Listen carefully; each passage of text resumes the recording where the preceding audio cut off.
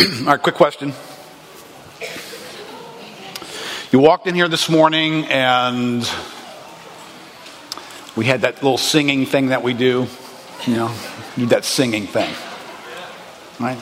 I know for some people they don't know what to do with that. Right? So it's just that singing thing that we do. All right, so you're here this morning and you barely sang this morning. You're here after a week or maybe a couple of weeks or maybe a month and you have not only not read your Bible, but you haven't even thought about reading your Bible. May not even know where your Bible is. And you just really haven't had this desire to read your Bible. All right, so let's just suppose that's your condition and you walked in here today. I'm not quite sure what I would liken that to, but if you showed up at a hospital and they couldn't find a pulse, the emergency room would take drastic measures, wouldn't they? I mean, they'd be freaking out. Somebody would throw you in an ambulance and rush you off because something that is definitive of being alive is absent in you. It's a cause to medically panic. If you can come in here on a Sunday morning, I'm not saying this to chastise anybody, I'm saying this to make you accurately aware of your own condition. If you come in here and you barely sing, that's an affection issue. I don't really have anything spilling over in my heart about God that's just waiting to pour out of me. And if you can look back and say, I didn't fight for time, crave time, desire time with God, and to learn of Him and stare at Him through His Word that I might behold the beauty and the wonder of who He is. If that's your condition, then someone needs to panic. I know it's normal that kind of condition goes on and on and on for some people like that. Like that's their Christianity, right? As a spiritual medical professional, can I just tell you? You should panic. If what I just describes you, you should panic. Amen. You should run to a doctor. You have a disease, a serious disease taking place. But it's just kind of common. So I know sometimes we overlook that. I'd like to, before I even get into the message here, I would like for you to panic with me. Can you panic with me? Does that look what panic looks like in your face? I'm just looking at your faces. Are you panicking? All right, in your notes, I want you to write something down before I get into the meat of this. Write this down. Do not be surprised. All right? Everybody write that down. Do not be surprised. And so at the end of this message, I hope that you are better equipped to not be surprised. Last week, in our Enchanted series, we got to follow the story of the man in Psalm 73 who found himself out of sorts. Life is upside down. He hates the way life is going. He hates the way life feels until he entered the sanctuary of God. And he had an encounter with God in that moment. Something happened for him. Something reset that. All that disorientation, all that angst in his heart, all that I hate my life feeling. He met something in God. And when he saw that, it overcame his displacement and his struggles. It's like he was enchanted by the good life of the world, but then he had an encounter with God where he became enchanted with God. And that enchantment overcame that enchantment. And right, so we learned last week that we fight enchantment in this world with enchantment, right? So the answer in the Christian life to the temptations of our life and to the things that lure us is not to answer that with nothingness, with stoic, conservative, don't do anything, make your box smaller, live within a smaller confining space, because the last thing in the world you want to do is be drifting off into worldliness. That's not the answer. The answer is to become more enchanted with something else that is tempting you to be enchanted with it. And so we fight enchantment with enchantment. But we're starting to use some interesting language here. Fighting. These are fighting words in these messages. And the title today is The War Between Sarx and Pneuma. In our little bit of our fantasy world that we've created for this series, this land of enchantment called Kairos. There's something in this land. It's a war. And one of the things I want us to be aware of, and one of the primary reasons that I felt like the Lord wanted this is one of the first things the Lord had awakened in my heart as we were putting this series together, was for the sake of awareness, for the sake that you and I don't get surprised as we venture into the land of life and we find stuff in this land. Right? We've already covered this. This land is a natural-minded land. It teaches you to go blind to spiritual things.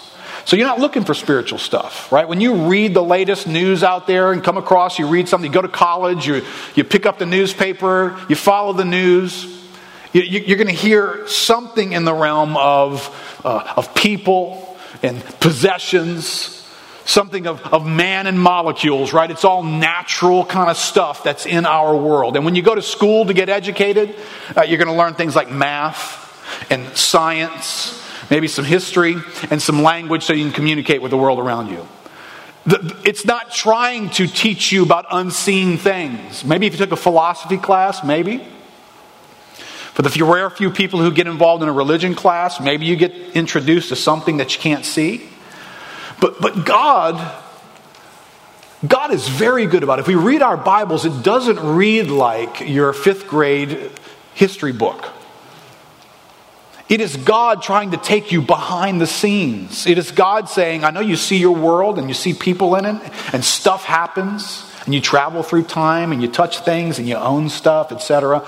But God then pulls the veil back and says there's a whole nother realm here of spiritual activity going on. So that when you travel through this land of Kairos, you guys remember that Kairos is just, it's the land of our moment. It's this year, it's this current season that we're in. Wherever you are, and wherever we are as a group of people, we're traveling through this land. In this land, there is this strange war going on. In the land of Kairos. Read my little fantasy beginning here. In the land of Kairos, there is a war. A long-standing struggle and ever-present contention. Yet, it's not discerned as one listens to the wind rustling through autumn leaves or the sea as it laps against the shoreline. This war has altered the course of every life that it touches. It is the rewriter of personal scripts and the great influencer of tribes and nations. It awakens ambitions and stirs the fears of young and old. It plants doubts and creates regrets and provides the dawn of much discouragement. Its casualties outnumber all the wars of history combined. But it is not observed on the open seas or in the strategic urban centers, and its weapons are not scattered on the pages of history books. For it is an internal war, fought in the hearts of men. It is the battle between Sarx and Pneuma. All right, we we got our little land laid out there. Remember, our land had labels all over it. And there's all kinds of terrain that you and I might encounter. And so we like anybody, like if I'm trying to get home after work, I consult my traffic app and I find the path of least resistance. Isn't that what you do? All right, you're going, what's the quickest way? And the little app comes up and it shows you like 3 ways to go. Here's a way that takes you 2 hours. It's like, well, I got a way that takes me 30 minutes. Why would I want 2 hours? But it offers you that. No one takes that, right? I want the path of least resistance when I do life. Well, I'm going to navigate land here. You're going to navigate land. You're going to navigate the land and the terrain of your life going into 2018. No one stops in January and says, hey, let's see, what's the most horrific, difficult way I could do life this year? No one's got that strategy going on. We're trying to find the easiest way possible to get across this terrain. So we're picking places, and we know avoid certain places because, if I were to say, hey, there's war in the land, you'd say, yeah, I can imagine so. There was a little place over there called Conflict Canyon. I remember that little place. Yeah, I can imagine there's some war over there. Or maybe the desert of despair. That sounds pretty difficult. I don't think I want to travel through that terrain here. But here's what's going to catch you off guard. The war is in the land, but the real problem is the war is in you. No matter where you travel, no matter what terrain you end up in. So let's suppose this year, in your future, is the lake of love. You're going to fall in love this year. You're going to find a soulmate. Y'all know how much I love that term, right? It's more like a cellmate than it is a soulmate, but anyway. It's just, and this is not a marriage counseling class, but anyway. So you're going to venture into this terrain of love and excitement. You're going to settle down in the plains of pleasure. You're going to find something you really enjoy doing. You're going to thrive in that. And it's going to be off the charts this year. It's going to be wonderful. Right? These are the places we want to travel through. Are you just going to do daily life in familiar forests? Just the everyday routines of life, the regular old stuff, It's not really bad. There's not drug dealing going on here. There's what's going to surprise you is that the war is going to travel with you into those locations. This unique, strange war will go with you into the lake of love, into the plains of pleasure, into places that you didn't think. It's like, man, I thought I chose a good path through the year this year. I thought this was going to be good. Remember what you wrote at the beginning of your outline there? Do not be surprised.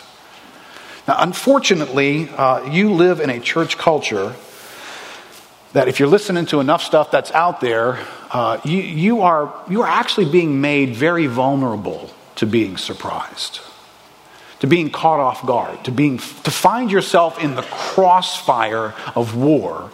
Because you're kind of not being taught to notice that kind of stuff, to value it, or to appreciate that the Bible teaches about it, right? So the church is, the church community, the church world out there today it's very big on positivity.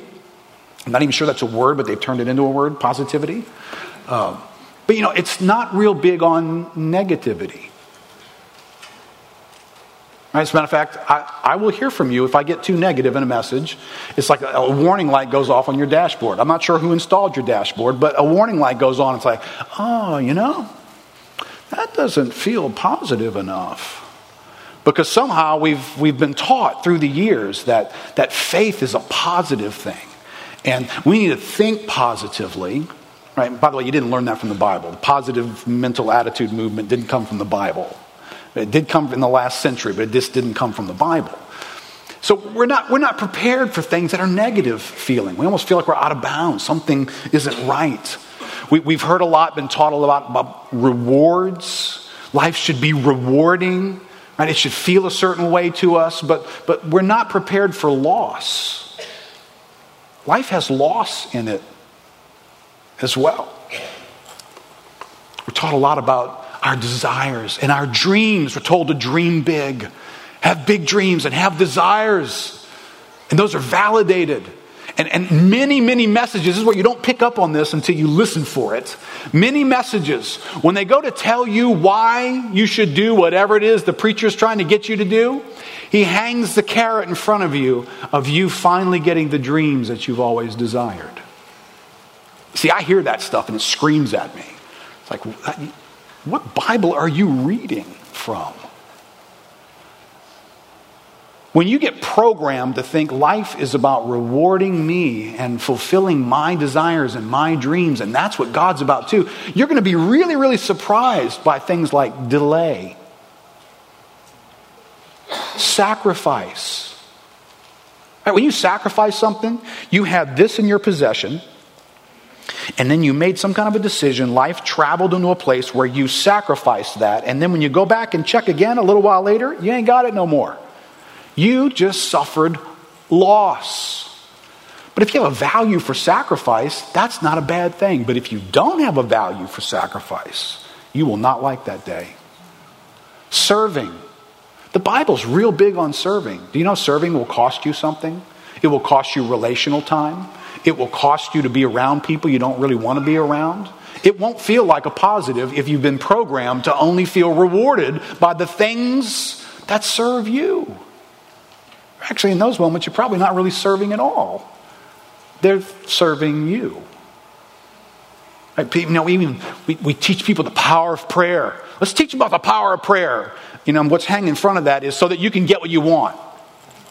But the church isn't teaching people about the Garden of Gethsemane when the Son of God stands and says in prayer, Father, if it's possible, let this cup pass from me. Nevertheless, not my will, but your will be done. It might be teaching that in prayer. I say we're vulnerable to being very surprised, but the Bible's really helpful here. It doesn't want us to be surprised. It wants us to be prepared, right? 1 Peter chapter 4, verse 12 in your outline there, it says this. Beloved, do not be surprised at the fiery trial when it comes upon you to test you, as though something strange were happening to you. And that's an interesting little construction, the words in this one phrase here. The word surprise and the word strange are almost the same exact word. They come from each other. So it's got this strange build-in here. There's this element that this word surprised has to do with things that are strangers to you.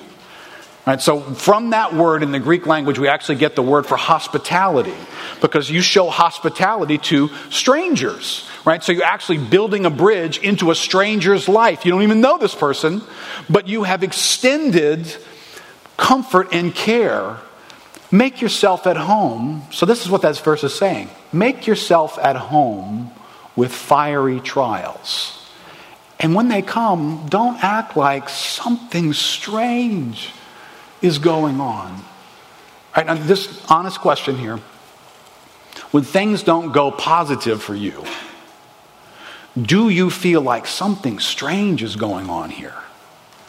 Like God fumbled? Or how could he let this happen? This is outside the box. I don't understand this. I'm not saying we're always going to understand things. But I do want us to be aware that the 21st century in America is teaching us how to read the Bible and teaching us how to interpret things. So if I install this grid, as we've said throughout this series, if I install this grid as I look out at life and I think life is supposed to be a certain way. It's supposed to be about imminent things, right here, right now, them being rewarding, them flourishing, things going well with me, positivity in this little realm of my life. If my grid is validating personal flourishing, right? So I've been taught by the culture that if life is being done right, I will be personally flourishing. You will make me feel a certain way. Circumstances will go a certain way for me. So this is the grid through which we do life. And when that happens, we begin to install thoughts and expectations for things. We think life should be rewarding. It should always be rewarding. So what happens in the day where it doesn't feel rewarding? Well, I think something strange is going on. Are you prepared for your life to not feel rewarding? I mean, does that shock you when that happens? Right, we are venturing through the land and we're trying to find, right, the path of least resistance, and we want something that's kind of easy on us. It's going to take it easy on us. It's not going to be too hard. So what do we do when life feels hard? Doing something requires me to go outside my comfort zone. Remember, Christians, we used to have that phrase in our life? Get outside of our comfort zone. Now we just design our whole life to be a comfort zone. So when we have to get outside of it, it feels strange. The church is asking me to do something. Well, I don't know if I can. I don't know if I've got the ability to do it. I feel really uncomfortable doing that. And I definitely don't have the time. Right? So all that's uncomfortable to us. What about working through issues, conflicts with one another. Your marriage, you have hard conversations. You know it's not going to go well, so you just avoid that. And if it is hard, and it didn't respond, and it ended up the way you thought it would, there must be something wrong here. There's something strange going on. And the Bible turns around and says, make yourself at home. Pull up a chair. This isn't strange. I told you it would be this way as you cross this land in your life. And the Bible's really good about informing us of these things. And if you'll read the Bible this way, I just grabbed a couple of passages so you could have your eyes in tune to seeing this when you're reading the Bible. Right, jump all the way back into Genesis, and you have God installing these kinds of moments. Remember, Genesis 12 and 15 is God making these enormous promises to Abraham. I'm going to make you my own people. I'm going to bless you. The nations are going to bless you. I'm going to give you a land. Right, wonderful promises. So this is God being positive. Thank you, God, for joining in positivity. And then he turns around and tells Abram this. Then the Lord said to Abram, know for certain that your offspring will be sojourners in a land that's not theirs, and will be servants there, and they will be afflicted for 400 years. Come on, God. Haven't you read anything about positivity? And here's the God who could change all that. And he says, I've got no plans on changing that. That's going to be your experience. But what I love and what I want us to see in the Bible is that God doesn't want Abraham or his descendants caught off guard by that. I don't want you to be surprised in the day that you wander into a land and you are there for over 400 years and you experience the affliction in that land. That's what I want you to be aware of is in the future for you. So that when it happens, you're not going, whoa, am I so caught? Something strange is happening. I don't have an explanation for why life could possibly be like this. Now, listen, in the mind of God, I can't explain why God's pathway for these people involved that. But I'm not asked to understand why God did that for that period of time. I'm just asked to be informed about it. Right, so I kind of live at a lower pay grade. And then you run all the way into the New Testament. And I picked these verses because this is Paul's parting comments. He's doing two things here. 1 Timothy, he's preparing a young man to be a pastor. And he's giving him insights on how to lead and interact with the people that he's going to be responsible for leading them through the land that Timothy was to lead them through. And then the 2 Timothy is about 2, 3, 4 years later. And it's like the last thing Paul's going to write. It's the end of his life. And he's going to offer some wisdom, some advice in his closing remarks before he's done here on earth. Right? So 1 Timothy says something like this. Now, the Spirit expressly says that in later times, some will depart from the faith by devoting themselves to deceitful spirits and teachings of demons. Don't be surprised. Right, if you come across somebody whose faith has taken a downturn, somebody who's not walking with God, somebody who's into something bizarre, you're like, oh, they used to go to my small group and they're into what? Now, not that we should be going, oh, I'm so glad, but neither should we be surprised. Because this terrain that the church would have to cross, called the later times, would have these kinds of things going on in it. Because there's a war in the land. It's not peacetime. And in that war, in that conflict, there are setbacks, there are experiences, there are casualties in war. And when you come across casualties, don't be surprised. Matter of fact, Timothy, you might need to be prepared for that. Right? Verse 6 says, Timothy, if you put these things before the brothers, you will be a good servant of Christ Jesus, being trained in the words of the faith and of the good doctrine that you have followed. Have nothing to do with irreverent, silly myths. Rather, train yourself for godliness. Timothy, have nothing to do with these irreverent, silly ideas that are going to come your way, and they're going to come into the church. I hope when we walk away from this Enchanted series, you use that word often. I hope you're able to identify the silly myths of living a life for imminent things right here and right now. I hope you walk away from this series having me mock that enough for you to remember that's a stupid idea for you to base your life on. Or personal flourishing, being the gatekeeper of whatever it is you will and won't do next in your life. I hope you remember that I had an attitude about that. Because Timothy was being told by Paul, these are irreverent, silly myths, Timothy. And they need to be seen for that. And part of his responsibility was to expose those things to the church that he was leading.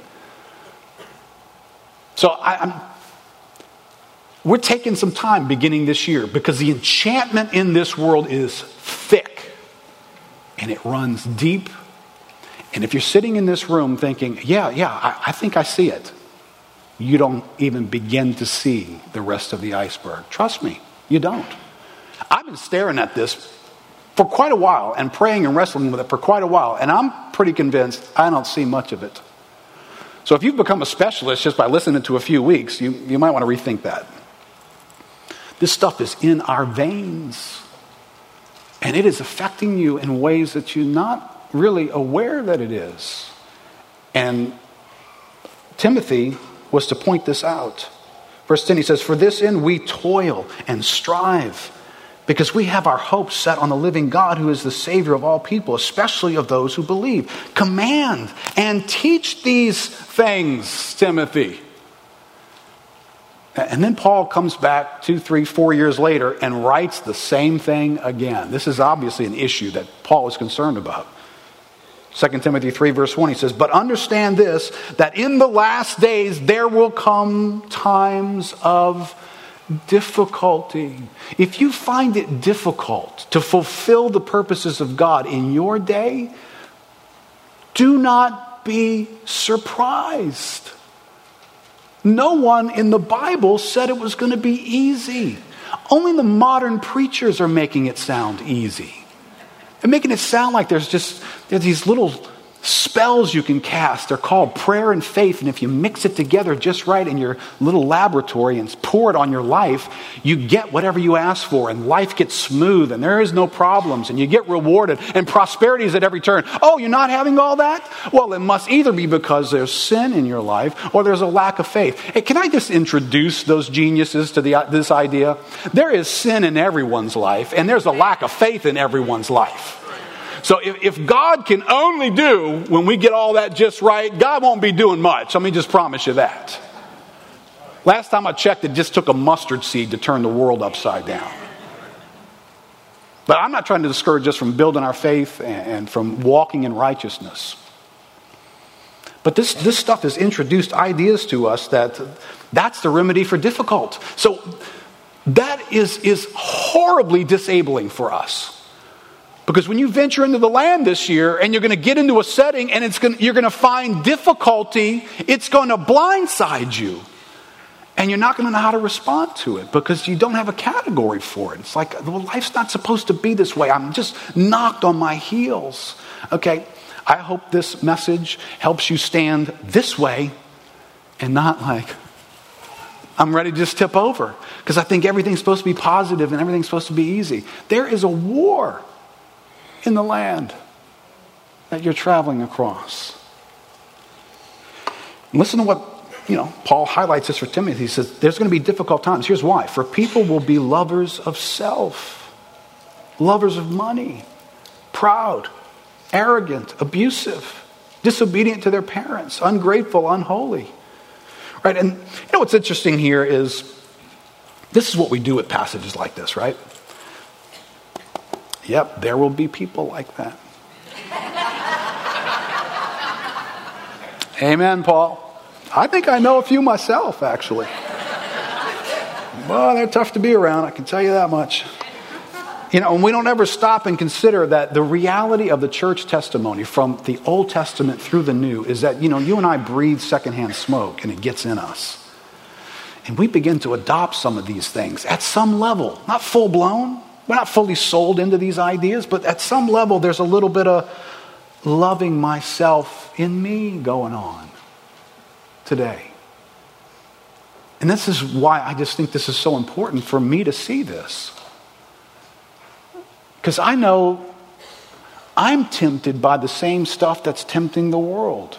I'm tempted to have this personal flourishing centurion stand at the gate of my life and see, is that going to work for me?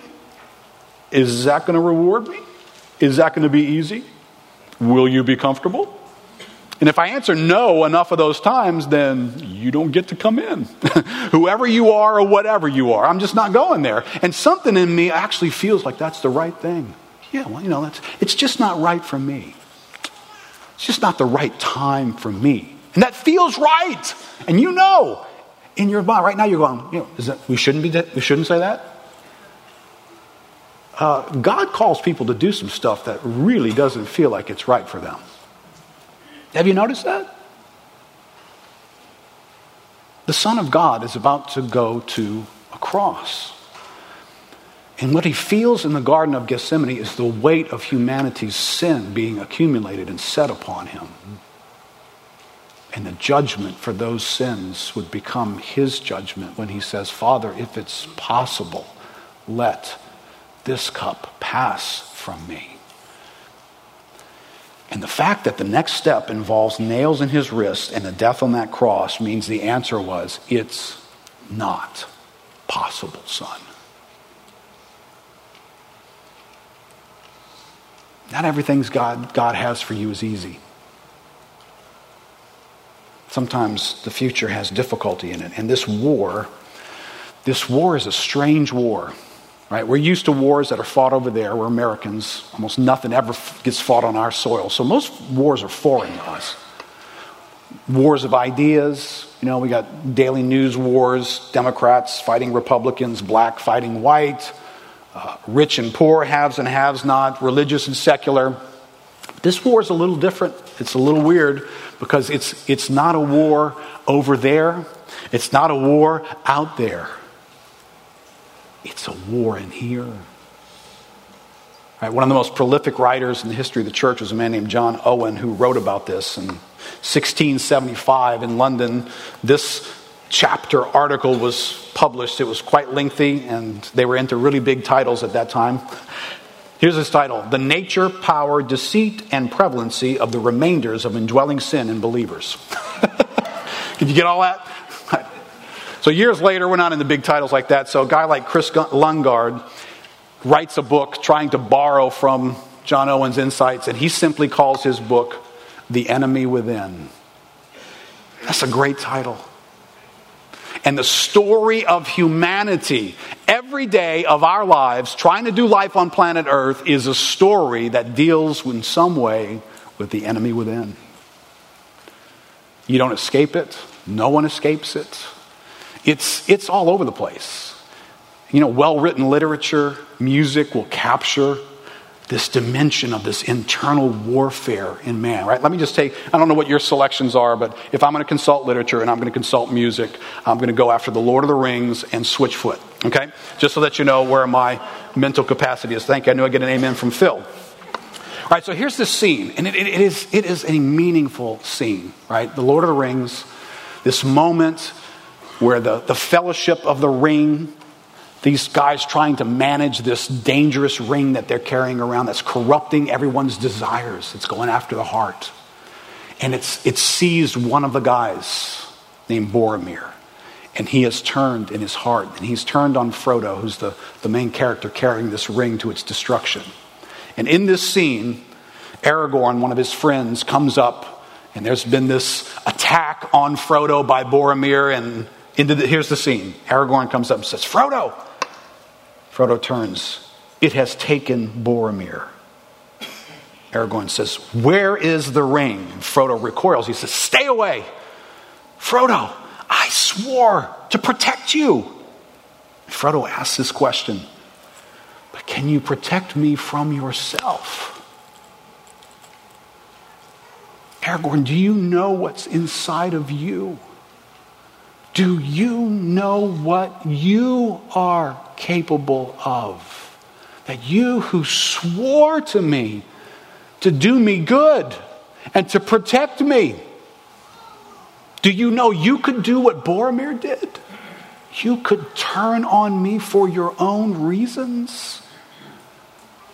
Because there is a war inside of you going on. Right, Switchfoot wrote a song called Ammunition. It says, blame it on what you've been through. Blame it on what you're into. Blame it on your religions. Blame it on politicians. But we've been blowing up. We're the issue. It's our condition. We've been blowing up. We're the issue. Our detonation. We've been blowing up. We're the issue. We are the fuse and the ammunition.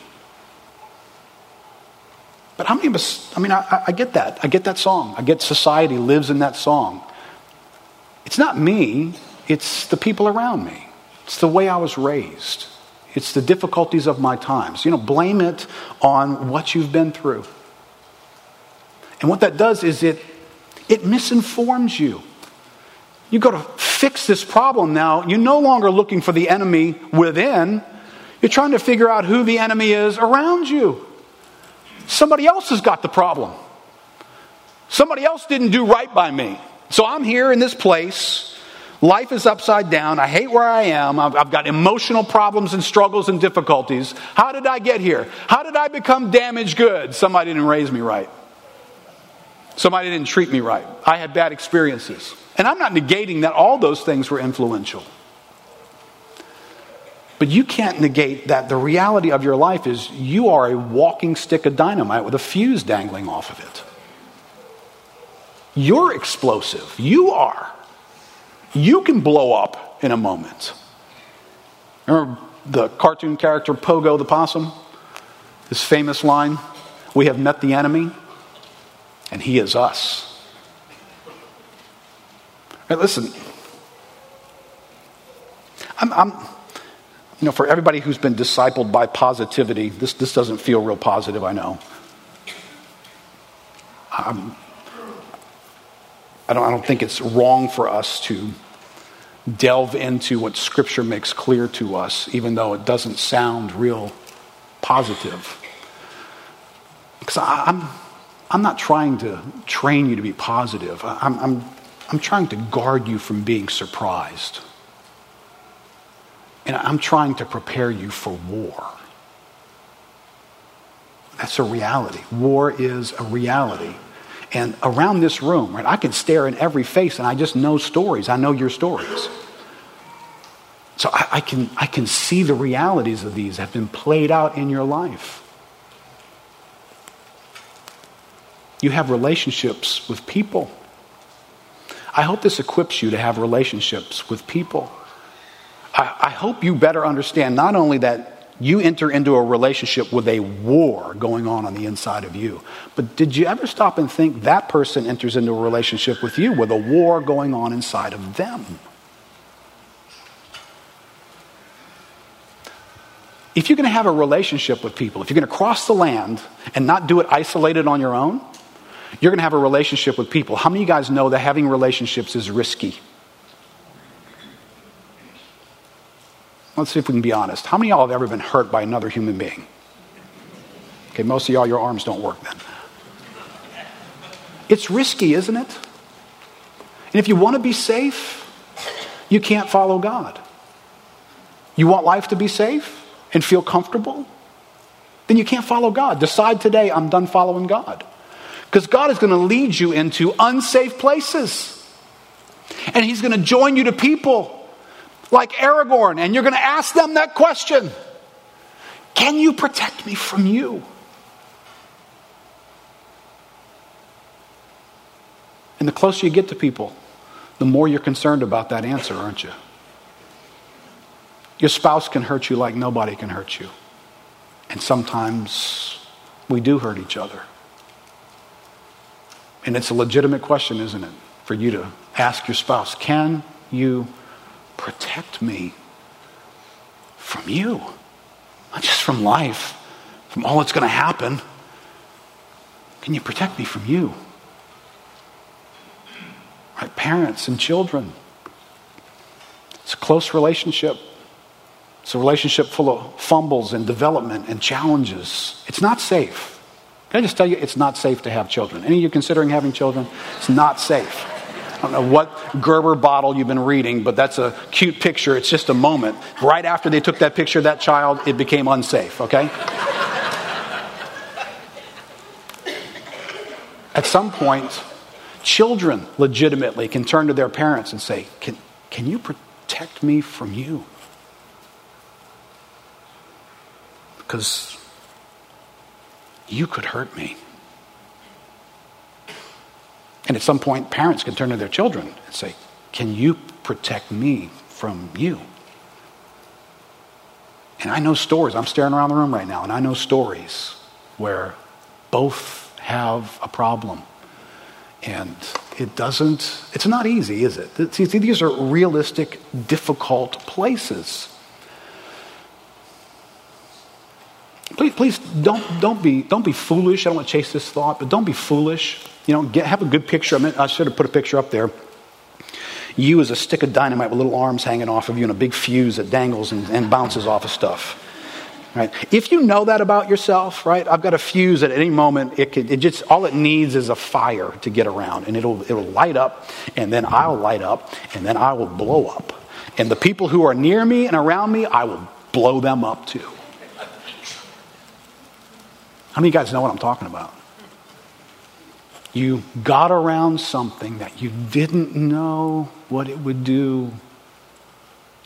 You were unwise in getting that close, and your little fuse kind of dangled next to the little flame that was right there, and it traveled. And it took a while. Maybe it took a year. Maybe it took a couple of years. Maybe it took 5-10 years. And then it detonated. Now, what do you want to blame that on? You can blame it on something, right? There's a whole bunch of things. But one thing that you can't deny that this reality from Scripture serves up to us is you are explosive. You are made of stuff that's explodable. And then you will get in a relationship with other people. You will do other things. And you are capable of blowing that thing up. So, here's the challenging, this is why God needs to be God to us and nothing else can. Can you protect me from you? No, you can't. Unless you walk by the Spirit, I will be protected. But ultimately, my hope is not that you can protect me from you, but that God will be God to me even if you blow up. Because this is not a safe world. It's a war zone. And so there will be explosions. And some of them will be really close to you. And some of them will be far removed from you. But your hope is not that everybody will keep their fuses away from the fire. Your hope is in the God who is greater than the explosions that are going to go off around you. And he will be healing for you and hope for you and help for you and care for you and leadership for you and faithful to you in that day. This is why we can follow God and take risks. But listen carefully to this thought from John Piper. He says, as I look across the Christian landscape, I think it's fair to say concerning sin, quote, they have healed the wound of my people lightly. That should be lightly, not lately. I hate those things that finish your words for you when you type. Should be lightly in Jeremiah. I take this, he says, to refer to leaders who should be helping the church know and feel the seriousness of indwelling sin and how to fight it and kill it. Instead, the depth and complexity and ugliness and danger of sin in professing Christians is either minimized, since we're already justified, or it's psychologized as a symptom of woundedness rather than corruption, right? Did you get this way because somebody did something to you, or were you corrupt from the moment you came into the world? The second statement is the truth. This is a radically light healing. I call it a tragedy because by making life, quote, easier for ourselves in minimizing the nature and seriousness of our sin, we become greater victims of it. Thank you, Oprah and the positivity world. We are, in fact, not healing ourselves. Those who say that they already feel bad enough without being told about the corruptions of indwelling sin misread the path to peace. When our people have not been taught well about the real nature of sin and how it works and how to put it to death, most of the miseries people report are not owing to the disease, but its symptoms. They feel a general malaise and don't know why. Their marriages are at the breaking point. They feel weak in their spiritual witness and devotion. Their workplace is embattled. Their church is tense with unrest. Their fuse is short with their children, etc. They report these miseries as if they were the disease, right? This is the symptoms of the war on the inside. And they want the symptoms removed. We proceed to heal the wound of people lightly. We look first and mainly for circumstantial causes for the misery, present or past. If we're good at it, we can find partial causes and give some relief. But the healing is light. We have not done the kind of soul surgery that is possible only when the soul doctor knows the kinds of things John Owen talks about in his books. And when the patient is willing to let the doctor's scalpel go deep.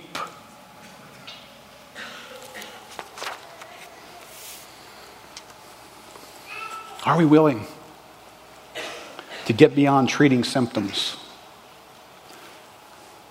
Fix the conflict in my marriage. Help me get along with this. Improve this aspect of my life. There's a war that's going to travel with you to the next relationship, and it's going to travel with you into the next part of your life.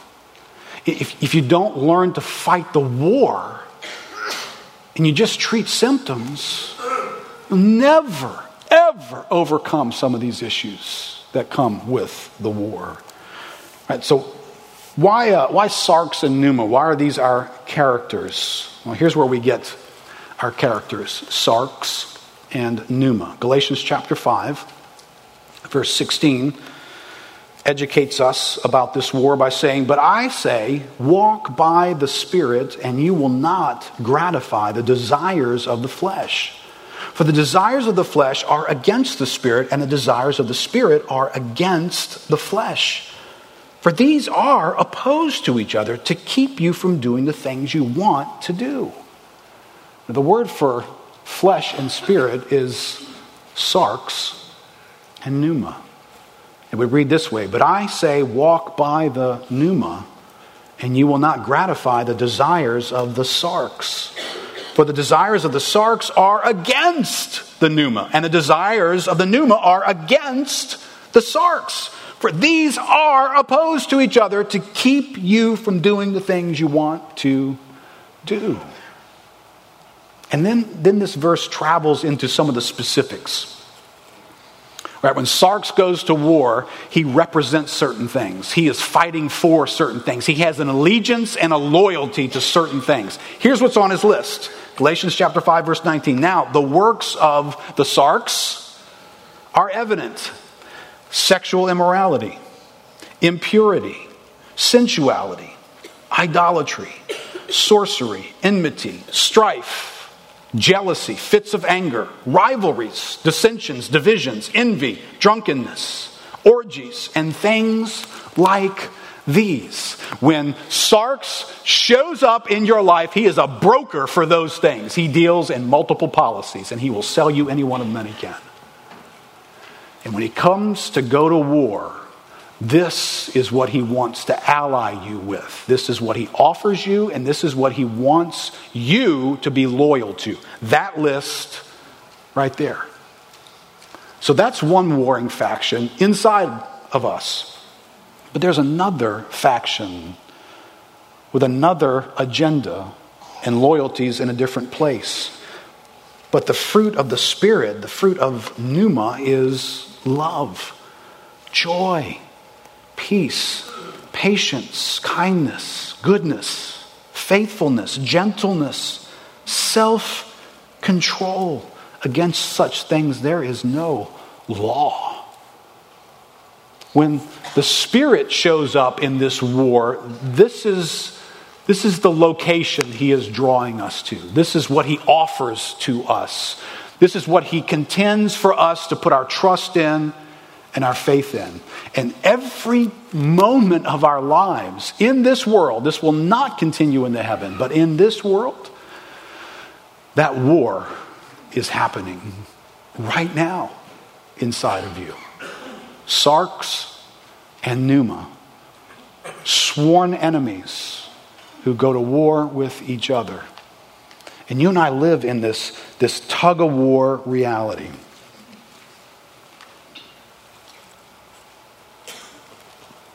It is the reality of your life.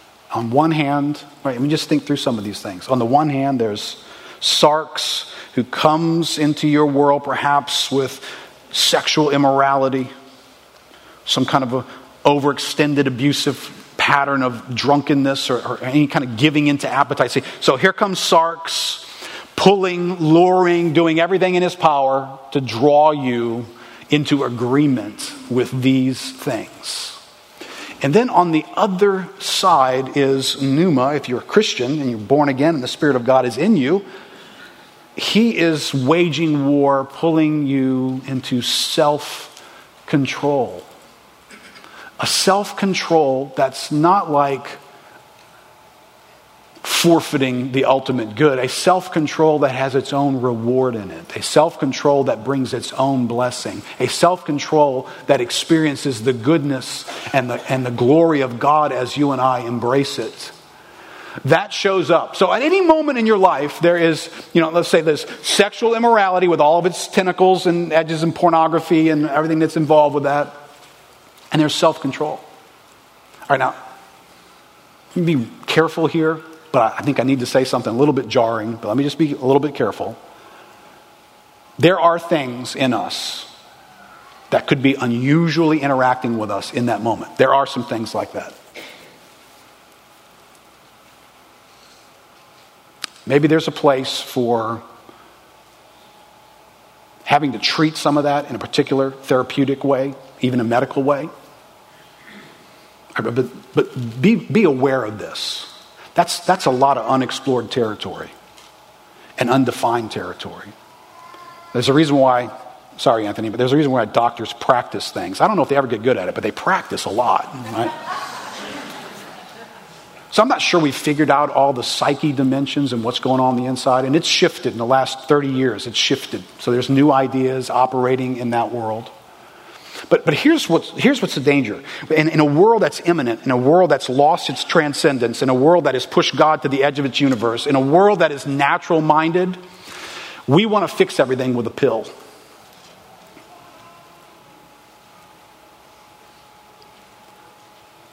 You can't take a pill for this. Galatians chapter 5, there's no pill for Galatians chapter 5. And I'm not sure what exactly that pill is doing to help. I do think sometimes pills are the right thing to help people in certain circumstances. So don't hear me saying something I'm not saying. But whether you do or do not take the pill, you still live in Galatians chapter 5. You still live in a war. And there is no pill that can fight for you. There's nothing you can do to let something else manage that. The reason why Paul presents this to you is there's a war going on between Sarx and Pneuma, and you're going to have to engage that war.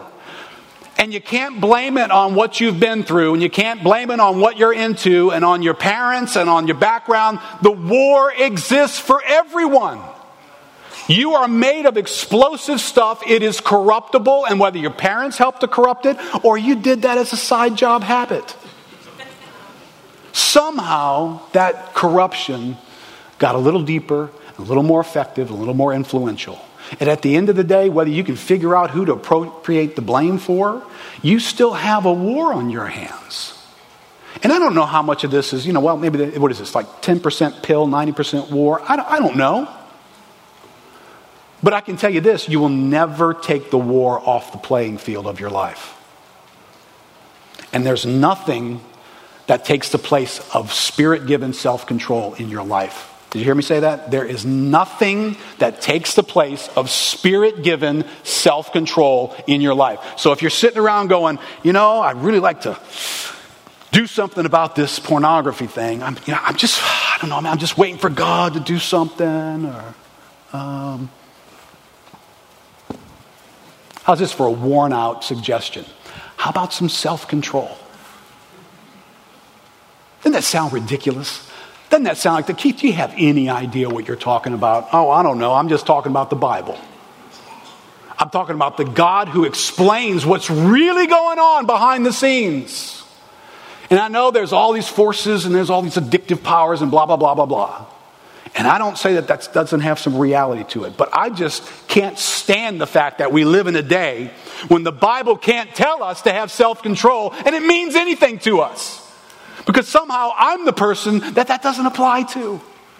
These rich gifts of God, the power of the Holy Spirit working in my life to transfer my enchantment to another address so that the momentary pleasures of that pornography can't possibly compete with the glorious pleasures of knowing God, and the Spirit of God awakens in me an enchantment with Him that makes me go, what was that again? What was that again?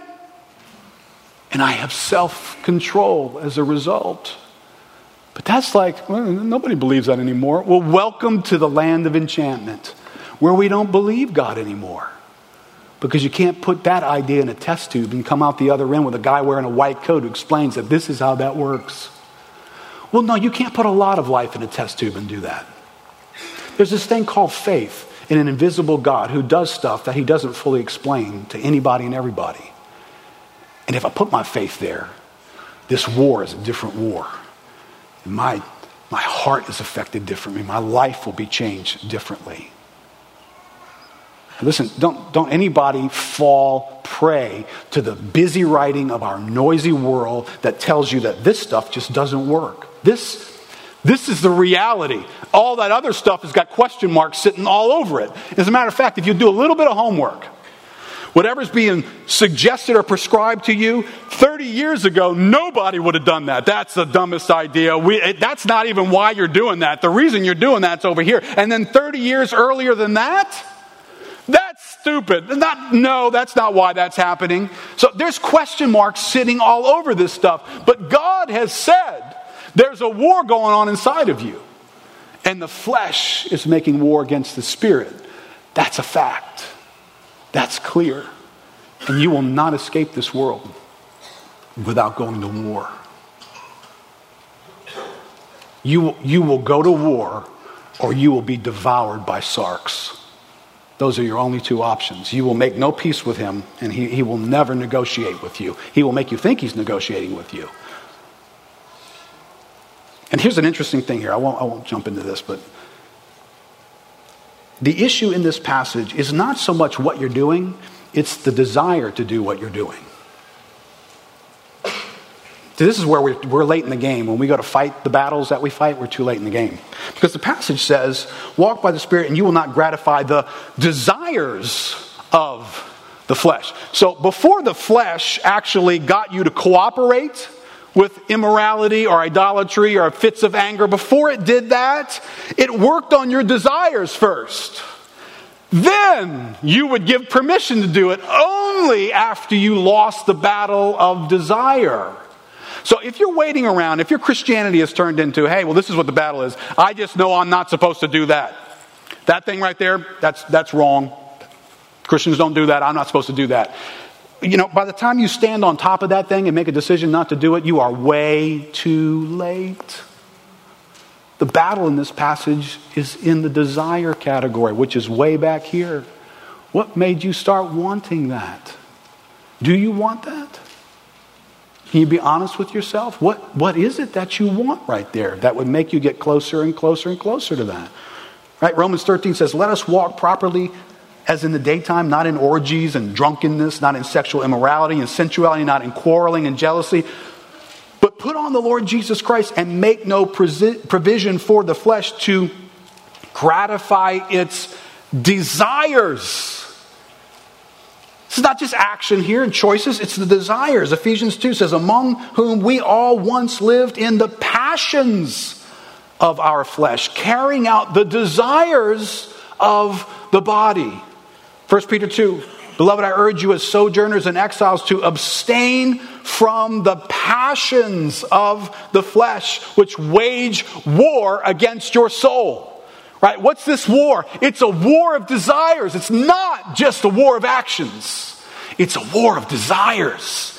And you have to fight it at the level of what I want, not just what I'm doing. Now, listen, you know what? I'm slightly opening a can here. It's not a can. It's a drum. It's a storage tank at Norco that I'm opening up right here. All right, but, well, can you teach us about this? Not this morning. No. All I can do this morning is introduce you to the fact that there's a war. And the reason why I feel like I need to introduce us is because too many Christians today aren't fighting. We've grown numb to this. We're out of touch with it. And we can't figure out our lives. We can't explain our lives, why they are the way they are. So here, come up and ask me afterwards. Enemy Within, Chris Lungard, worthy read. Excellent new book, Devoted to God, Blueprints for Sanctification by Sinclair Ferguson. If you want something really, really chunky and difficult to read, Overcoming Sin and Temptation by John Owen. All right, these would be just off the top of my head, just books I grabbed on the way in here. So, if you really are engaging the warfare and you don't know how to fight, there's nothing that says you need to wait until the next time we preach on it. There's this thing called the Bible. You read it, and there's these really cool things called books. They're really helpful, right? So if you're going, hey, well, all right, teach us to fight. Here, pick up a book. Go teach yourself to fight. One last thought from Mr. Paul Tripp. He says, why do people do the things they do? Why can your toddler be so contrary? Why did your friend get upset in the middle of the conversation? Why is your teenager so angry? Why is Amy swallowed up by depression and despair? Why would a man risk his family for 20 minutes of sexual pleasure? Why do you get angry in traffic? Why is it that a once romantic couple now engaged in guerrilla warfare? Why is Bill so driven in his career? Why is Sue so critical and controlling? Why does George speak so bluntly and unkindly? Why is your daughter afraid of what her friends will think? Why does Pete refuse to talk? Why do people do the things they do? The simplest, most biblical answer is the heart. They do out of the desires of their heart. Which is why Proverbs in that passage says, watch over your heart with all diligence, because out of it flow the issues of life. Your heart desires things. Sarx wants it to desire what it has to offer, and Pneuma wants your heart to desire what it has to offer. All right, since I can't explore the whole realm of indwelling sin and how to go to war with it, can I just do one thing? Can I just talk to you about whether or not you're going to war, and whether or not you're willing to fight, and whether or not you're willing to fight to the death? There was a moment in history, I'm going to read you this long thought in closing, from a man named Mr. Winston Churchill. This guy wrote a very interesting article about Churchill titled, "The Day Churchill Saved Britain from the Nazis." If you're looking for one of the decisive moments in the last World War and a turning point in the history of the world, then come with me. Let's go to a dingy room in the House of Commons. The decor is predictable: green leather, brass studs, heavy coarse-grained oak paneling and Pugin wallpaper, a few prints slightly, swiftly hung, and on the afternoon of May 28th, 1940, smoke. Most members of the public would easily have been able to recognize the main characters. There were 7 of them in all, and they were the War Cabinet of Britain. This was their 9th meeting since May 26th, and they had yet to come up with an answer to the existential question that faced the world. These days, we dimly believe that the Second World War was won with Russian blood and American money. And though that is in some ways true, it is also true that without Winston Churchill, Hitler would almost certainly have won. At several moments, he was the beaver who dammed the flow of events. And never did he affect the course of history more profoundly than in 1940. The question before the meeting was very simple. Should Britain fight? Was it reasonable for young British troops to die in a war that showed every sign of being lost? Or should the British do some kind of deal that might well save hundreds of thousands of lives? I don't think many people of my generation are fully conscious of how close we came to such a deal. There were serious and influential voices who wanted to begin, quote, negotiations. The Italian embassy had sent a message. He said that this was Britain's moment to seek mediation via Italy. This was not just a simple overture from Mussolini. Churchill knew exactly what was going on. He told Halifax, one of the other men, to forget it. Britain had been at war with Germany and had been since September 1st the previous year. It was a war for freedom and for principle. The minute Britain accepted some Italian offer of mediation, Churchill knew that the sinews of resistance would relax. A white flag would be raised over Britain. I hope you're connecting the dots here to this message. You cannot negotiate with Sarx. And the moment you do, you will relax. In 1936, Lady Nellie Cecil noted that nearly all of her relatives were tender to the Nazis. And the reason was simple. In the 30s, your average toff was much more fearful of Bolshevism and communism's alarming ideology of redistribution than they were fearful of Hitler. Hitler wasn't as well known. Communism, for those who were wealthy, was the thing to be resisted. In seeking peace, he had the support of many British people at all levels of society. And so the argument went on between Halifax and the Prime Minister for the crucial hour. It was a stalemate.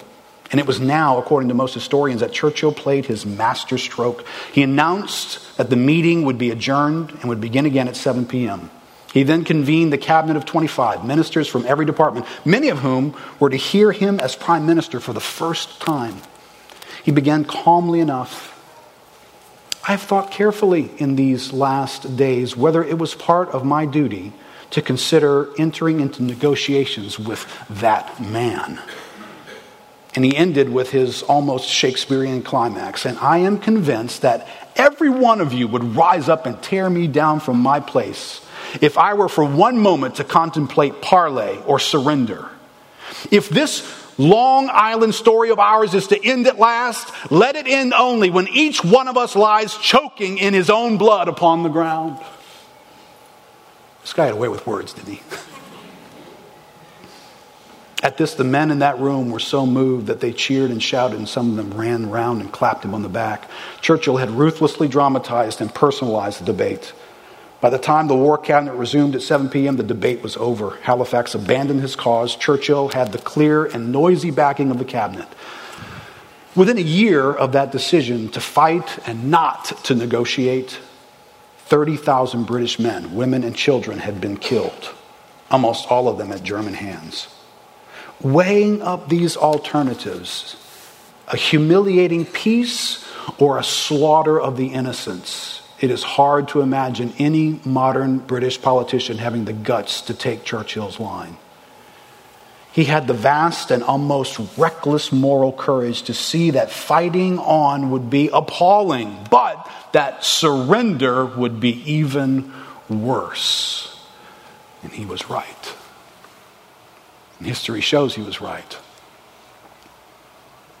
Eric, you can come back up here. You know, the only thing that history had going for it in that moment was Adolf Hitler wasn't completely understood by those seeking to negotiate with that man. At some point, there were those who were ignorant of Hitler and thought there was something cooperative in him, something that would avoid harm and bestow good in him. We should negotiate. Can I just tell you, there is nothing cooperative in Sarx.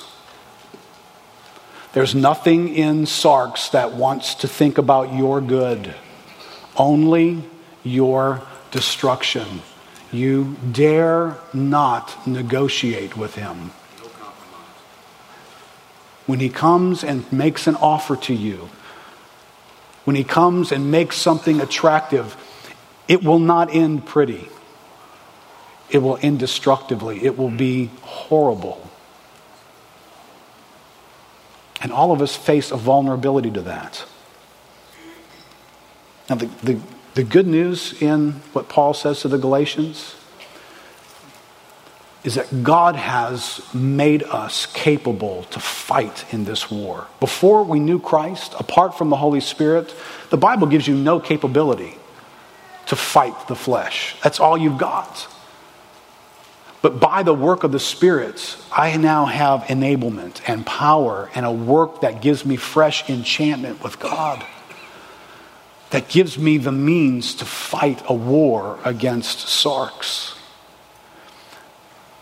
But what you started with is what I want to end with. Do not be surprised as you venture into the land of your life. This war goes with you. It's in you.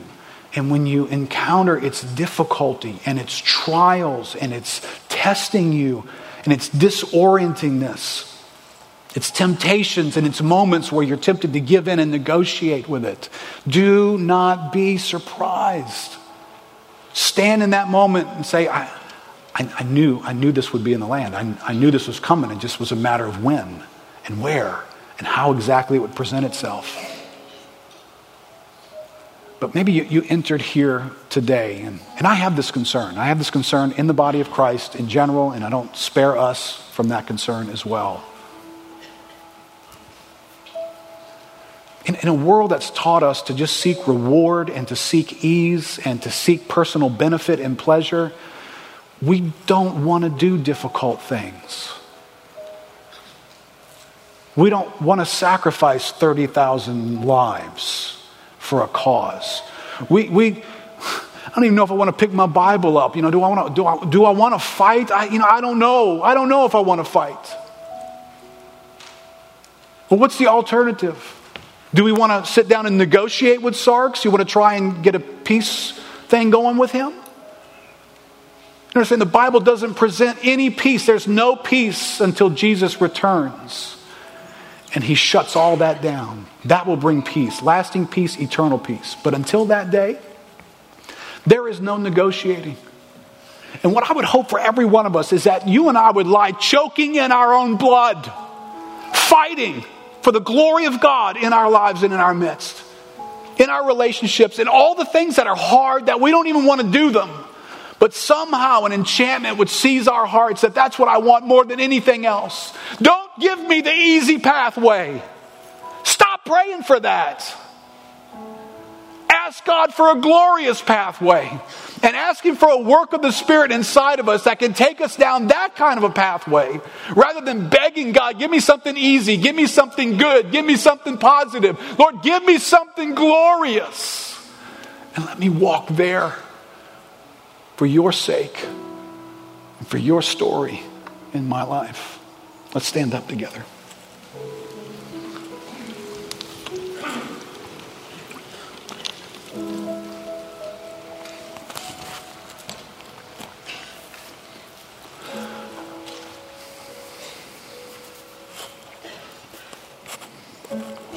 Lord, you know our story here. You know us. You know that throughout this room there are experiences in life that the flesh blew up. And we were close to that explosion. And we were affected. Our ears still ring. We are fearful of another explosion. Or maybe for some of us here, we were the explosion. We still see charred remains and pieces of things that once were.